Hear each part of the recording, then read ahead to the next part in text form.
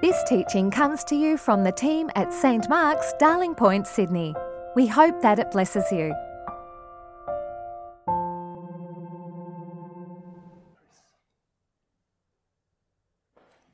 Good morning. Our first Bible reading today is from John chapter 2, verses 1 to 11. On the third day, there was a wedding in Cana of Galilee, and the mother of Jesus was there. Jesus and his disciples also had been invited to the wedding. When the wine gave out, the mother of Jesus said to him, "They have no wine."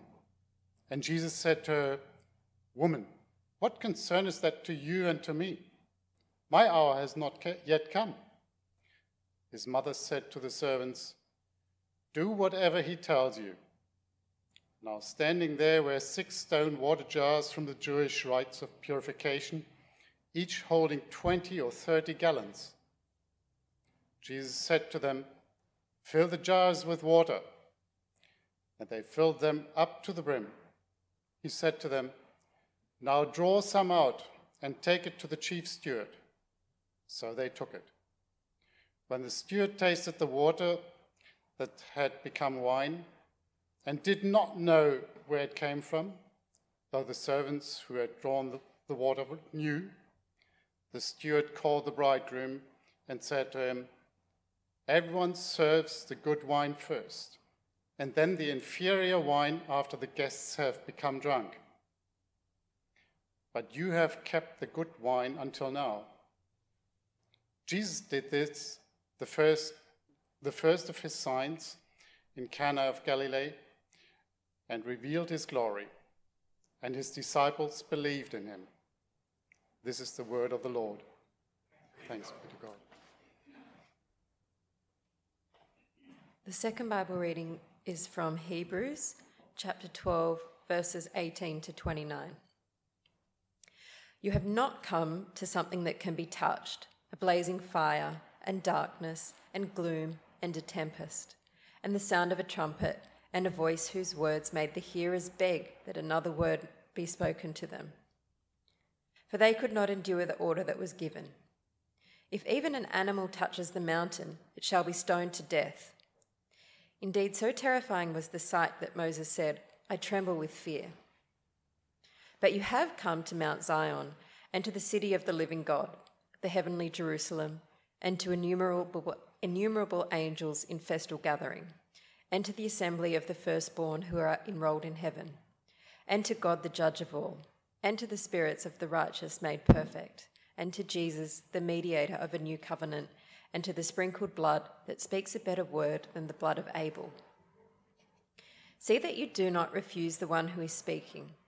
For if they did not escape when they refused the one who warned them on earth, how much less will we escape if we reject the one who warns from heaven?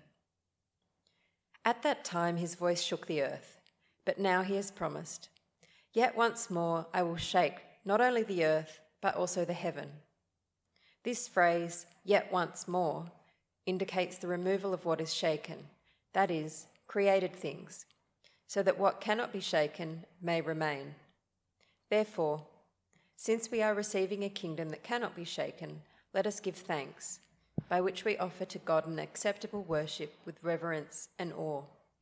For indeed, our God is a consuming fire. This is the word of the Lord. Thanks be to God. Well, good morning. Let's pray. And give us grace, O Lord, not only to hear your word with our ears, but also to receive it into our hearts and to show it forth in our lives for the glory of your great name. Amen. Please do sit down, and let me just say with Tim, it's just really wonderful. It's kind of feels human to be back with other humans in the building. Not to say that Tim and Sophie and Georgina weren't humans when we were here before. No offence to those people, but it's great to have you all back, and it's great that a number of people, at least 13 or 14 people, or at least screens are watching with us today. So welcome to you as well. And brothers and sisters in Christ, as we gather here today, I want to remind us that the one around whom we gather is a consuming fire. And as I said, it's truly lovely to see you all again, but this is more than just a reunion of old friends. We've been apart for more than 4 months. I can't tell you what a joy it is to be reunited, even in this provisional way, and even though there are some who cannot yet be with us in person. And it is fitting that we've come back together on a day that we're celebrating anyway, not as Halloween, but as All Saints' Day, which is technically tomorrow, but we thought we'd put it forward a day. It's a day when we remind each other that in our gathering here today, with all the caveats and restrictions, with the absences felt as keenly as the presences, we are actually only a part of an extraordinary gathering of heaven in heaven. What we do here is a foretaste, a shadow of the gathering of which we are already a part in heaven. And it's the one around whom we gather that makes it different. As our passage says today, our God is a consuming fire. Now, our great city was once divided by its harbour. You might say, if you've got something about the North Shore, a chip on your shoulder about them, it's still divided by the harbour, but it used to be the case that physically it was divided by the harbour, and that to go to North Sydney, which you can see as the crow flies, is only a couple of kilometres away. It was a matter of either getting a ferry or of clip-clopping your horse all the way round to Parramatta, which would be a long trip indeed. The gulf that separated the two sides was very large and very inconvenient. And so the building of the harbour bridge was an enormous effort that took 6 years, 16 lives, 6 million hand-driven rivets, and 60 years to pay off.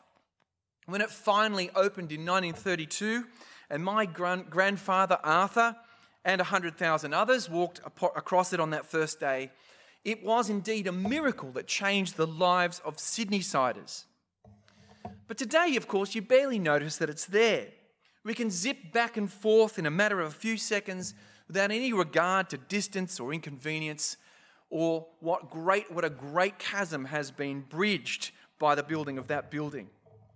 Likewise, we are prone to forget that if we know God and we speak to Him in our prayers, if we come before Him and meet with His people, if we hear His word, it is not because things are naturally like that. Our God is a consuming fire. He is utter purity, utter holiness. By rights, we should be more afraid of Him than the virus, by far. We should indeed be hesitant about gathering in His presence, lest His fire consume us. But as we'll see from today's passage, something has changed. A bridge has been built for us, so that we need not tremble with fright, but instead gather with gratitude and awe, with our hearts full and our ears open. So first of all, let's come to this first. There's a story of two mountains. Let's first of all come to the first mountain. I'm just wondering if on the screen maybe they could go back to to verses 19 to 21 or 18 to 21 if they're able to. But that might help us, because I know some people didn't get the leaflet. That's all. So our text doesn't talk about bridges, but about mountains. Two very different mountains. The first mountain is the mountain Christians haven't come to, and the second mountain is the mountain we have come to. So what's the meaning of this first mountain? Well, our author says this: you have not come to a mountain that can be touched, a blazing fire and darkness and gloom and a tempest and the sound of a trumpet and a voice whose words made the hearers beg that another word not be spoken to them, for they could not endure the order that was given. If even an animal touches the mountain, it shall be stoned to death. Indeed, so terrifying was the sight that Moses said, "Moses, I tremble with fear." Now, what's this talking about? This mountain was the mountain that Israel came to in the desert in the days of the Exodus. They gathered around Mount Sinai. You've heard of Mount Sinai, where God made a covenant with His people and where He handed them the 10 Commandments. And here, at that mountain, God was showing them His true character. As the people gathered round, He was on the top of the mountain. The mountain was clothed with clouds and smoke, and there was thunder and there was lightning. It was an awe-inspiring sight. And though it was a blessing to be gathered around God, it was also terrifying when you knew what He was like, because God was purer and more terrible than they had ever imagined. And what was the response, even from the great Moses? What was fear? It was abject terror. The Israelites begged God to stop speaking to them because they could not bear it. Stop speaking to me. Not because I'm bored of you talking to me, but because the more you talk to me, God, the more your searing presence exposes me for who I really am. The more I see how devastatingly unclean I am next to you in all your searing purity. This is what the holiness of God was like. Terrifying, because it exposed human sinfulness next to God's goodness. And we're scared of many things in this life. Many things make us feel insecure. We fear the things that threaten our finances. We fear the opinions of others and of not being accepted by them, human judgment. We fear sickness and we fear loneliness. Many people will be celebrating Halloween today, and it's cast as a festival of facing our fears in one way, but in another way, it just trivializes them by making them into plastic and pumpkins. It's an avoidance of our true fears. But if we were to know God, if we were to know him as Israel knew him, if we were to have the encounter they had, then we would really know what it is to fear. Even Moses, the great Moses, was trembling, for this was the mountain of judgment. But this is the mountain we haven't come to. Our meeting with God today is very different. We meet at the mountain of joy. Now, that past mountain, Sinai, great though it was, produced fear. We've come to this other mountain. It's a very different mountain because it's a mountain that can be touched, cannot be touched. You can see from the opening verse, from verse 18, he says, you've not come to a mountain that can be touched. Why? Because it is a heavenly mountain. It is not merely a second Sinai, this mountain. In fact, this mountain, says our author, is a heavenly Mount Zion. Now, the earthly Zion is the hill on which the royal city of Jerusalem is built and on which today, even now, it still stands. That was the capital city of David's royal family and was also the place where the great temple was built in which the sacrifices took place. Now, this second mountain of our passage is like that earthly Zion, but is something else again. It is the heavenly Jerusalem. And it is to this city that we have come. Our author says, we have come to this city to join with a great crowd of angels in joyful assembly and to join with all those who have been Christian before us around the heavenly throne. And what does this mean? Well, the key is in verse 24.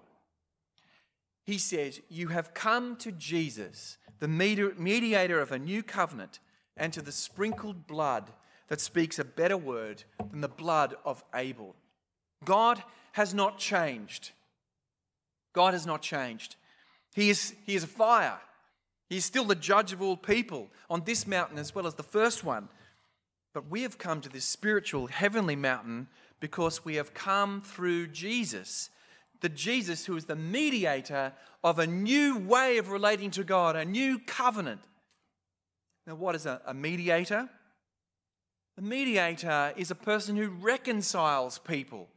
A mediator, you might say, is a bridge, our harbour bridge, reconciled, mediated between north and south of parts of Sydney. And Jesus is our mediator, reconciling us to God, introducing for us a new order of things between us and God, bringing mercy and forgiveness and cleansing. For Jesus, a man like us, a human being, can stand before God in his perfect obedience, can walk into the very throne room of God, can talk with God face to face, and with him as our representative before God, as the mediator, the bridge, we can say we have come into a new way of being with God in which our trembling fear and uncertainty can be put away. And his blood His blood is different. The blood of Abel, do you remember? That blood cried out for vengeance from the ground because Cain had killed him. Jesus' blood speaks a better word. Not a word of vengeance, but a word of grace and mercy. For his blood cleanses us. We are secure with God in Jesus in a way in which even Moses didn't know.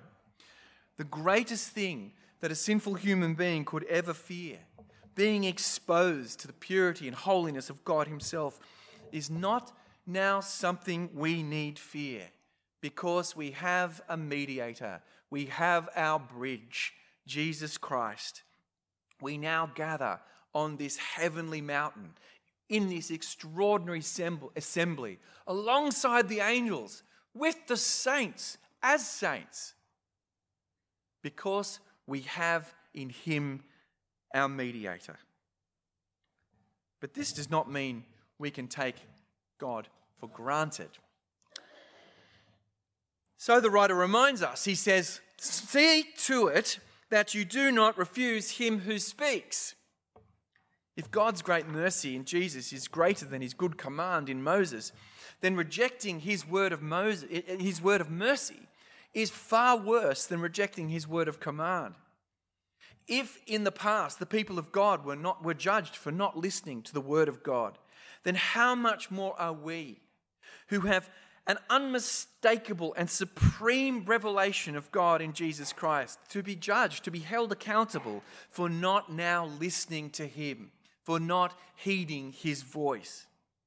Our author reminds us in verse 26, in the past, at the first mountain, God's voice shook the very earth itself. But that was only a foretaste of what is to come, for indeed the heavens and the earth themselves will be shaken. All things will be shaken. There will be a day, this is now in verse 27, when the whole created order comes under God's hammer, as the prophets have foretold. There will be a day when God sifts all things, when he seeks to discover those things that are unshakable, and only those things will remain. We face a great day of reckoning. We face a day when it will matter what we have built our lives upon, whether we stand upon secure foundations or not. Created things will not bear the weight of the shaking that is to come, and so we dare not trust in them. But, says our author, do not fear, for if you are in Christ, you have come to a place that cannot be shaken. You have received a kingdom that cannot be moved. There is a heavenly city. Jesus is in the midst of that heavenly city, and she cannot be moved. Because Jesus Christ stands for us with God, we are safe in our stronghold, secure and confident. God is indeed our refuge and strength. So what's the right response to life on this second mountain? Well, Moses was right to tremble with fear at the first mountain. And it's not as if God has changed. God is still a consuming fire. He's not a tiger in the Old Testament and a poodle in the New Testament. There's that great passage, I know I've mentioned it before, from C.S. Lewis's terrific books, and particularly the most famous of all his books, The Lion, the Witch and the Wardrobe. And of course, the lion in The Lion, the Witch and the Wardrobe is Aslan, the great symbol of Christ and God. And the children of the book they're talking to Mr. Beaver. And Mr. Beaver tells us, the talking animals in this book, and Mr. Beaver tells them about Aslan. And Lucy says to Mr. Beaver, she says, is he safe? Because he's a lion. How can he, that sounds terrifying to me. And Mr. Beaver says, in words I've never forgotten, safe? Of course he's not safe. But he's good. Our God is not safe. He is not domesticated. But he is good. God is not now tamed, but this dangerous lion, this wildfire is for us. We know that we have really come into his presence and that we gather with the angels and the saints of heaven around his throne. His fire now warms us, purifies us, gives us light and life. From that fire we know his loving heart. So what are we now to do? What are we at St. Mark's now to do knowing this? Well, we've got a great chance now, by the grace of God, to reset, to rethink, to recall what we're really about. And the author to the letter of the Hebrews wants us to do two things in particular, which I think are great for us at St. Mark's to come back to. And they are that he wants us to listen and he wants us to give thanks. So listen. God is speaking to you today. The voice of God, his word, is living and active. He is speaking through his Son, his unchanging word, through Jesus Christ, and in the book about him. His word is the most dynamic power that there is. So we need more than ever, St. Mark's, to commit to listening to his transforming, life-giving word. Let us renew our commitment to be Christians with open ears, ready to let God's word in. Martin Luther, the great reformer, once said, "The ears alone are the organ of the Christian." I can imagine sort of a picture like that's a kind of cartoon picture of us all walking around with gigantic ears. There's something right about that. We are those who hear his voice, who listen. So what do we do at St. Mark's? We're a book club with one book. We open the Bible, we pore over it, we question it, we ponder it, we teach it, we seek to live it and apply it to everything. We want to have it live not just in our heads, but in our hearts, and for it to be shown in what we do with our hands, because the awesome God is speaking to us. And so how dare we not listen up? And that's why God's word is at the center of what we do on Sundays. It's why we are people who want to read the word of God every day. We pick up the Bible. It's why we gather in connect groups with the Bible open. It's why we put so much energy into kids and youth ministry, because we want young people to hear the word of God. That's why that's a real theme for us. That's why we want others to hear God's word too, so that they join us in this heavenly Jerusalem, so that they hear his voice. I want to challenge us all as a community to go deeper with God, to listen to him more profoundly than ever before in 2022. So how is it going to be for you? What are you going to do to really listen to what our Lord is saying to us over the next 12 months? And as you listen, the second thing that needs to mark us out is that we need to be thankful. As our author says in verse 28, be thankful. What other response could there be to this marvelous news? Proper gratitude is the only thing we really have to return to God after all he has done for us in Christ. It's the only response that makes sense. True gratitude is the proper complement of grace. It's the right way to receive something you cannot and should not pay for. And it means accepting the goodness of the gift and your need for it. Remember, we're not back there with Moses at Mount Sinai, trembling, shaking with fear, hoping that we don't get too close to God. We are those who have access to the throne room of God himself and know him not just in his purity, but in his mercy. Thanks be to God.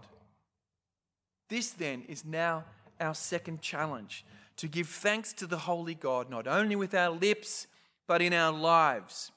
If we know the depths of the riches of his grace, then our hearts will overflow with thanks. We will be a people whose thankfulness is visible in the warmth of our welcome to those who are new among us, and in our desire to share the good news with those who do not know it here in this area. That is why at St. Mark's, we are going to remodel our hall spaces so that they are more welcoming and inviting places for people of all generations. We want them to be visible expressions of our gratitude to God and of our desire to listen to him. And it's why we're appointing a new assistant minister whose particular focus will be helping us share the good news with our community, passing on that word that we have heard and to which we have responded with gratitude. There's more exciting news to share with you in the coming months, but the bottom line is we're investing in these things.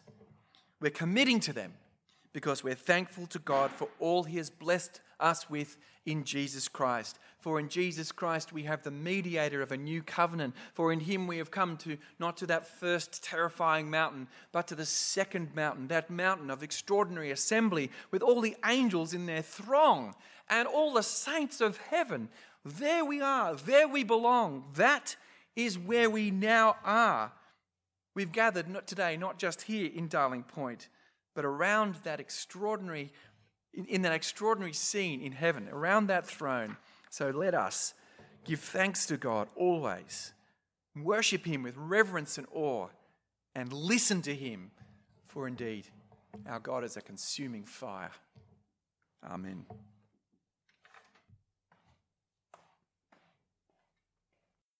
Thanks for listening. Please visit our website at www.stmarksdp.org to subscribe to our new episodes, browse more resources, and find more information about the community of St. Mark's.